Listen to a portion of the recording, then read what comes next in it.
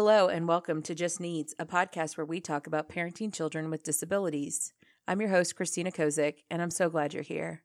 This podcast is a project of Exceptional Lives, a nonprofit organization that supports families like yours. You can learn more about Exceptional Lives at our website, www.exceptionallives.org.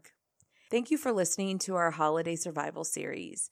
In today's episode, I want to talk about how we can be present and in the moment with our kids and even reduce some parent stress. You know that bored feeling, right?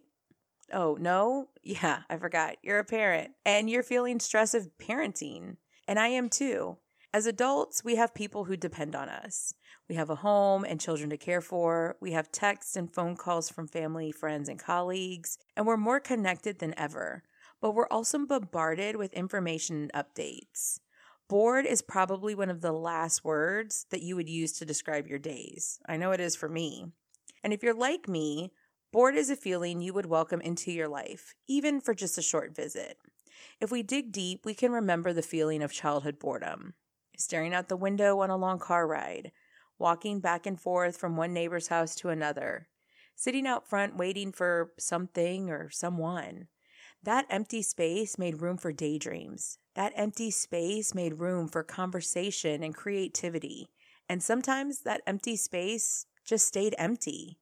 As my kids are growing and my role is changing, it has become clear that I have to protect the empty spaces that we have together.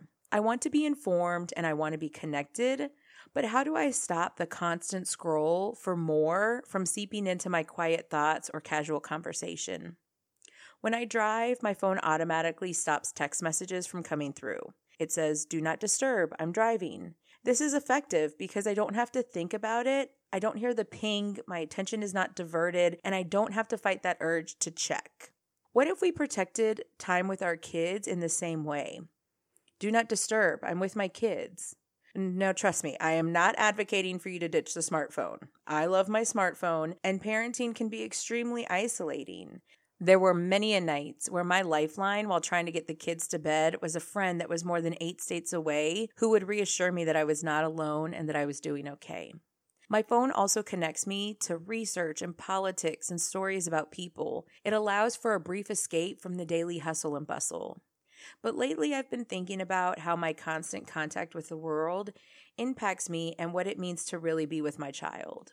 What I've learned is that for me to be present and in the moment, my phone must be elsewhere.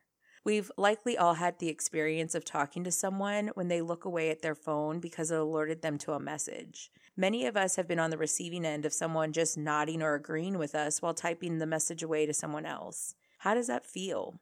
Now imagine you're learning how to relate to the world.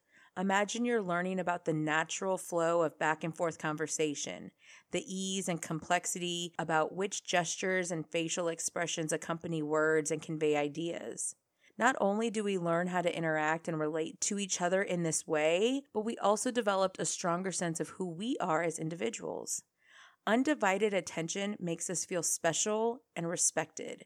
It makes us feel heard and seen. So what does being present look like for you? Now, all families are different. All of our kids are different ages and they have different diagnoses and needs. And we have different jobs and life pulls us all in different directions at different times. We know what works for one might not work for another. For some people, it might be 20 minutes of conversation and playtime right after school. And for others, it might be a distraction-free bath time or reading before bedtime. Some might even have a leisurely walk to and from care or therapy with extra time allotted for moseying around and noticing what's going on.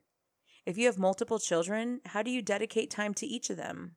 Whether you spend 20 minutes or 2 hours, put down your phone and create an empty space. You might be bored, and you might just love it, and I'm willing to bet your child will love it. This podcast was written by Julie McIsaac, PhD, learning and mental health consultant, and presented by me, Christina Kozik, for Exceptional Lives.